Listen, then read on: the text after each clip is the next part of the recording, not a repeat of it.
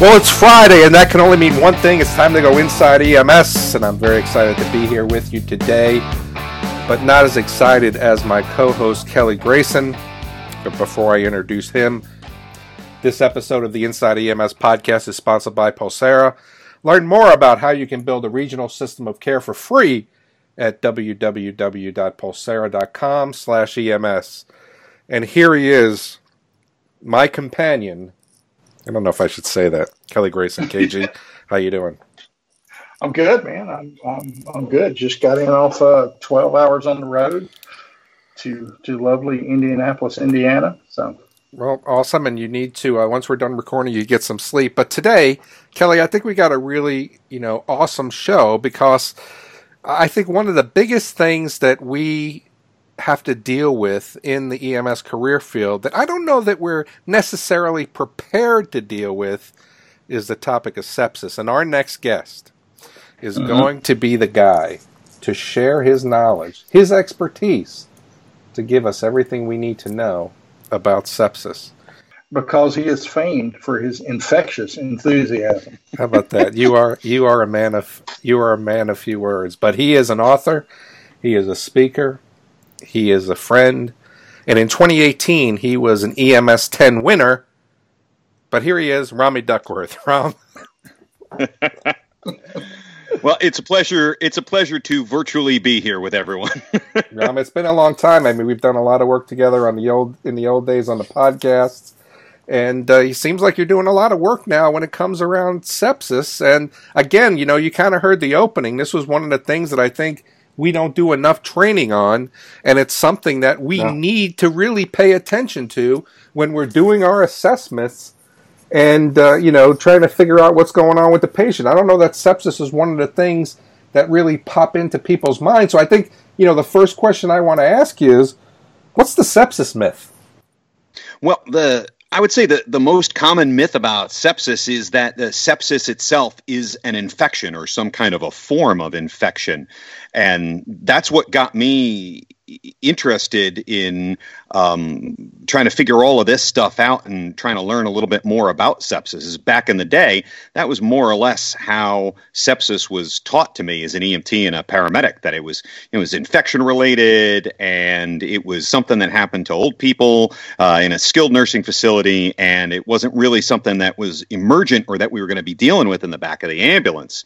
And bit by bit, as I picked up on it along my time in the back of an ambulance, I started to think, hey, I think there might be a little bit more to this sepsis thing, and started learning a little bit more, picking up more along the way from people who knew a lot more about it than I did, and started to sharing what would mean something, I think, to EMTs and paramedics at 3 o'clock in the morning on a dark and stormy night in some little old lady's living room. So exactly how would you define sepsis if it's not an infection?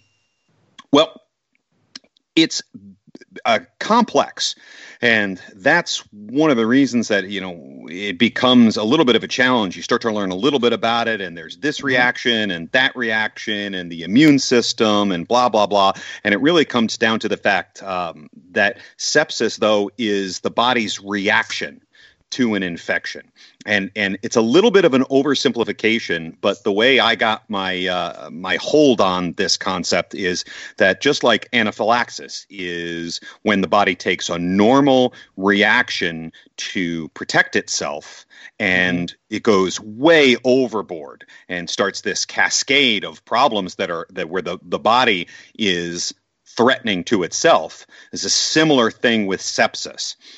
In fact, a lot of the same things, a lot of the same mechanisms that start occurring that are life-threatening in anaphylaxis are also occurring in sepsis. But there are things that even beyond that. So it's the infection probably isn't doing the patient any good, but it's actually the body's life-threatening reaction to the infection. That's the septic reaction. Yeah, and it can sepsis, that immune dysregulation will often kill the patient long after the original infection has been defeated. It's just like anaphylaxis. The simile you drew is appropriate. We've lost the brakes on our immune system car. I like that. That's a great analogy. Kelly Grayson is full of analogies. So, He's full of something. Let's say analogies, just so we can be nice about it. But, when we think about this is a very, very prevalent thing in our career field. More than 1.7 million people in the U.S. are diagnosed with sepsis. About 270,000 people will die from sepsis every year in the United States. So if we're going to think about it from the first responder standpoint, in your opinion, what is it that first responders need to know about sepsis? Well, the first thing I think you need to know is it's not always sepsis. Sepsis is kind of a subtle thing, and it does always begin with the infection, as we said.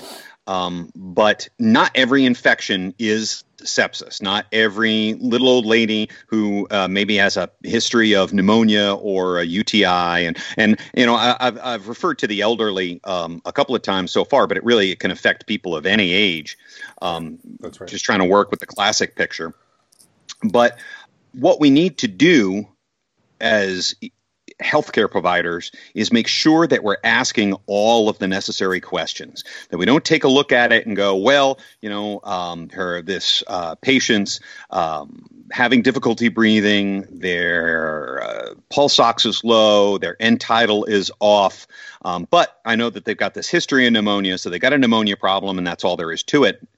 Not asking further questions like, well, let's make sure that we're taking serial blood pressures. Let's make sure, even preferably we're looking at a mean arterial pressure instead of a blood pressure.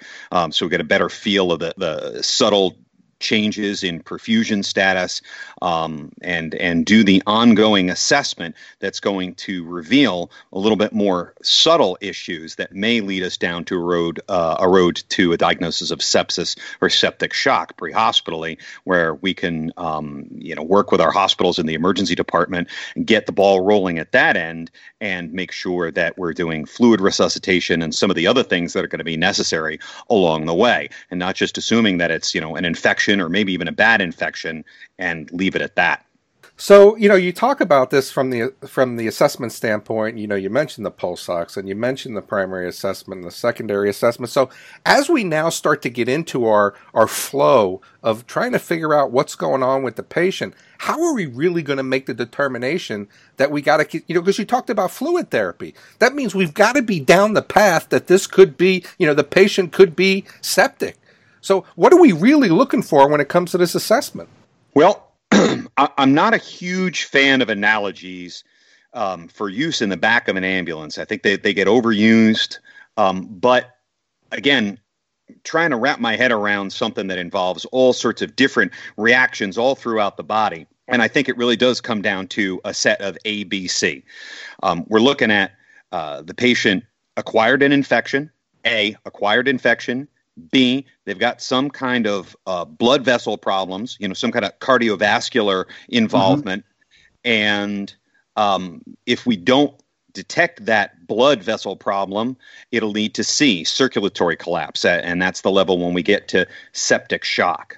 So we're really watching out for that infection and the cardiovascular problems that go along with it. And trying to catch it before it gets to that circulatory collapse. And the blood vessel problems, this is what makes it a little bit of a challenge to talk about sepsis to a broad audience of EMS providers, is the fact that there's no one consensus as to these are the exact criteria for sepsis.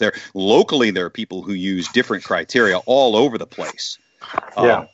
So really, when we're talking really broadly, if you've got local criteria, I say use your local criteria for whatever that, disruption of blood vessel problems is, whether it's tachycardia, hypotension, low MAP, increase in lactate, decrease in end tidal CO2. There are so many different vital signs to pick from. Right. But whatever you put together, you go, this patient's got an infection and this patient's got cardiovascular problems. Those two things going together, sepsis is that simple. It is that simple. And when that progresses to shock, then you've got septic shock. And you can't really even rely on the fever anymore. I mean, we really need to start to think about, from the standpoint of pathophysiology, could this be happening? And it's almost better safe than sorry kind of thing. Low body temperature is as accurate a predictor of sepsis as fever. and in the patients who are most susceptible. You get on the either end of the age spectrum, you start to worry about low body temperature as well being a sign of sepsis. Absolutely. The patients may, although it's kind of rare, the patient could just be afebrile. They could have an infection that's overwhelming them. Mm-hmm. And part of the disruption, part of their metabolic disruption is that they don't have that fever response. Just like some patients, don't get tachycardia when they need to increase their heart rate, and you would expect that. But absolutely can't overemphasize what Kelly said, that, if you got a patient who's on the shock end of septic shock, remember, the infection may have caused a fever that now this patient is becoming, icy cold because they're shocking and their body's shutting down. Yeah, I like the fact that you pointed out that the diagnosis or the awareness of sepsis doesn't necessarily have to be tied to a specific set of criteria, because that's one of the controversies in sepsis care right now is that we had traditionally used SIRS criteria, the systemic inflammatory response syndrome criteria, as a screening.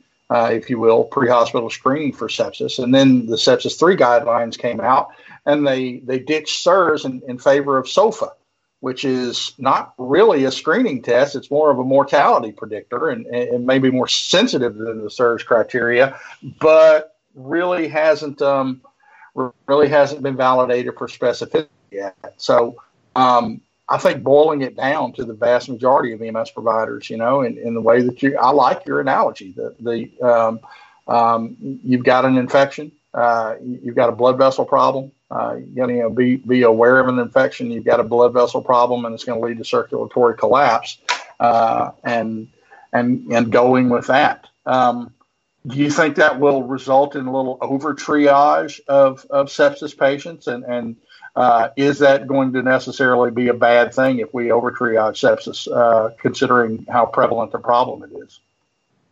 I don't think it's going to be a problem if we cast a wide net, as long as we know that we've got some kind of a two-tiered system in there. That if it's in the role of pre-hospital providers, say we've got in a particular system, we got a lot of pre-hospital providers, and maybe they're not running a lot of calls, and they have so much to remember about all the different aspects of our job. Then you want to keep it simple for the guidelines. And in that kind of a case, I think something like the SOFA assessment, where you're just looking at heart rate, altered mental status, and elevated respirations, just super simple. It casts a wide net, and it is going to over triage, but it's super simple to remember at 3:00 in the morning. But if your system is set up that way, then in the emergency department or with a paramedic intercept, or however you want to set it up in your own service, you have to have somebody else saying, okay, we've cast a wide net, and not all of this stuff is going to be sepsis. We're doing this so that we don't miss somebody who's then going to sit in the ER because we think all they have is a UTI, until all of a sudden they collapse or they go into cardiac arrest because sepsis has been working its magic, and now they go into cardiovascular collapse. But I think, if you're going to over triage, that can work really, really well, but you got to recognize that over triage is happening, and you got to have your system set up to deal with it. Yeah. And it's one of those things that, you talk about, going into cardiac arrest, and it really can happen that fast if this goes untreated. But I want to take a quick break, Rom, and after the break, I want to talk about this EMS 10 award and your work with the Sepsis Alliance and the free online training that was created. But before we do that, Kelly Grayson's going to tell us a little bit about Pulsera. Pulsera provides a real-time communication network across entire regions, and it's free to EMS. The Pulsera platform, built on the power of mobile technology, unites the right clinicians at the right time for the right patient, providing transparency and streamlined communication. Simply create a dedicated patient channel, build the team, and communicate using audio, video, instant messaging, data, images, and key benchmarks. Any patient, any condition, every time. Oh, and did we mention it's free to EMS? For more information, visit pulsera.com/EMS. That's PULSARA.com/EMS. So, Rom, congratulations on your award when it came out. I was very, very happy for you. You're someone that has really dedicated themselves to education. I enjoy listening to your lectures. Probably one of the best lecturers on this podcast. But, you were recognized. Oh. What's the matter, Kelly? I'm putting myself in there, too, so don't worry about it. But 2018 EMS 10 Award, tell us a little bit about that and the work you were doing with the Sepsis Alliance. Absolutely. Well, as I mentioned, I've been a paramedic for a little over 25 years now, and back in the day, there just wasn't a lot of focus on sepsis. So as I'm hearing a little bit more about it, I'm trying to, I'm referring to Dr. Google to try and learn a little bit more about it. And I came across a group that had a lot of really good resources, and I reached out to them directly, and they put me in touch with some really sharp emergency physicians, pediatric specialists who really helped me break down and understand this complex, this complex medical problem, and help me put it in terms that I was able to start sharing with other EMS providers. This wasn't just a doc explaining a complex thing in a way that didn't have a lot of meaning for me as an EMS provider, or it may have been interesting, but wasn't going to change my practice. It really did. And then they talked to me and they said, well, we really want to reach out to more EMS providers. And so they were asking some questions, and I helped put together an education program that we wound up over the course of about a year and a half, 2 years, wound up getting endorsed by NAMSE, EMS Educators, Association of EMS Physicians, National Association of EMTs, and the like. And the Sepsis Alliance helped do the fundraising and put this together so that they're at sepsis.org is their website. At sepsis.org, and you look up sepsis first response, and there's a 1-hour program, which is basically the training program on sepsis from start to finish. And there's also the a shorter, like a 15-minute, a little bit faster reenactment of a bad sepsis call that I had that for people with maybe a little bit less time on their hands or shorter attention spans really breaks it down for them. And here's sepsis. Here's what it means. We got some docs from the CDC and the like, and we put that all together. And it's really been getting out there, and I think the good work that we really tried to focus on, staying on target with some educational objectives and stuff that really had meaning. A lot of this stuff was videos, and I said, well, I don't want it to look like those training videos that have made us all, practically induce seizures when you have to sit down and watch this stuff. I said, I want something that somebody's going to be able to watch and say, okay, I get it. You've taught me something new, something I didn't know, and this is going to have real meaning. I'm going to be able to do something with my hands to make somebody's life better with this. And that's, they've helped me put it out there. And so there was a little bit of recognition, and I'm happy for it. Yeah, and looking over the sepsis first responder presentation, there's some statistics you cite that really leap out and demonstrate the importance of the EMS responder in dealing with sepsis. One of them being that mortality from sepsis increases 8% for every hour that treatment is delayed. And as many as 80% of those sepsis deaths could be prevented with rapid diagnosis and treatment. That number is the one that really stands out in my mind as and heralds the need for an awareness campaign for sepsis. I sometimes forget that when I'm debating with other healthcare providers on the benefits of early administration of vasopressors versus the 30 milliliters per kilogram of fluid therapy that some recommend and that sort of thing, I tend to forget that a whole lot of people just have a hard time grasping how prevalent the problem this is and how to recognize it. And these your presentation here really drives that point home that regardless of how your system chooses to treat it, and what your data you're basing your treatment methods and your protocols on, understanding the significance of the problem, being more aware is going to save a whole lot of lives in and of itself. Thanks. I really think so. And, when they started showing me some of the statistics, that EMS transports more than half of patients with severe sepsis who arrive at the ED. And this is something that, it's not just out there. We're bringing them in, and the patients transported by EMS, those people who call 911, those patients tend to be older and the ones who tend to be sicker and more in need of our care. We tend to be the first medical contact for most patients with sepsis. This really is not a thing that's just in the ICU or in a skilled nursing facility. We're out there making contact with it, whether we recognize it or not. Yeah, and as such, it needs to be treated with all the urgency of a STEMI or a stroke. Hence sepsis alert programs. It is genuinely a time-sensitive illness that EMS can have a great influence on mortality and morbidity from. So kudos to you on putting together this program. I think it's gonna be beneficial to a wide swath of EMS providers around the country. Well, thank you very much. I appreciate it. And again, you're the master of the analogy, and I think thinking of it in terms of the cardiac problems really make it. I think that's where we got to go with it. Not all chest pain is a heart attack, but when someone's complaining of chest pain, we're chasing down all the leads. We want to increase our sensitivity and our specificity. And sepsis is the same way. Again, not everything is sepsis, but you don't want to let a patient who has sepsis right in front of you slip through the cracks, because we miss them pre-hospitally.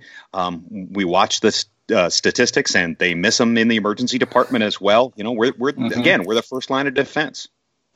I agree, and we don't advocate giving Kelly any. But anyway, let's go ahead and get to the last question. So, I think we've covered a lot of things, and I think the awareness is, coming. This is just one of those things that we've neglected for so many years, and I think you've brought a lot of great points for us to think about. I just want to kind of give you the last word here. Talk to the EMS providers that are out there, and if you're going to give them one strong piece of advice as to learning the ins and outs of sepsis, how to ensure that our assessment skills are going to be on the ball, or the best way to treat. I mean, what do you leave them with? I leave them with, use the skills that I know that each and every one of you has, and be a patient advocate. We aren't always going, it's dirty out there in the field. We're not always going to have all of the information, even when we're trying our best to really make us feel solid that, okay, this is definitely sepsis, or this is not, or, sometimes it's going to be a little bit fuzzy. But when you go ask all of those questions, whether you're arriving at a destination hospital that's got a defined sepsis protocol and you follow that protocol, or you're at some place that doesn't really have something set up, you tell them, I suspect sepsis. You trigger that sepsis alert if this patient warrants it, but you make sure that at the emergency department that they take it seriously, and that this someone is someone who gets a rapid evaluation for that rapid follow-up. I suspect sepsis. Be that patient advocate that if you're listening to this, I know you already are. And not only will that pay dividends to your patients, but to the healthcare system as well. We all know that there's pay for performance measures increased, and part of that iatrogenic infections are not reimbursed by CMS, and that's become a big concern for a great many hospitals. So the quicker that sepsis or an underlying infection can be recognized by the hospital and documented that it started beforehand is going to help those hospitals as well, and the healthcare system in general, of which we should be playing a critical role. But hey, that's what we think. We'd like to hear what you think. Rom has told us about sepsis and made us aware of the scope of the problem. Do you feel your colleagues at your agency are aware of the scope and the prevalence of sepsis and how important our role is in dealing with it? Do you have active sepsis alert programs at your agency and with your participant hospitals? We'd like to hear your thoughts and see what you're doing for sepsis. Email us at the show at ems1.com. Don't forget to rate us on iTunes. And for myself, co-host Chris Civillero, and the most animated man in EMS education, Rommie Duckworth. Thanks for tuning in to Inside EMS. We're going to catch you guys next week.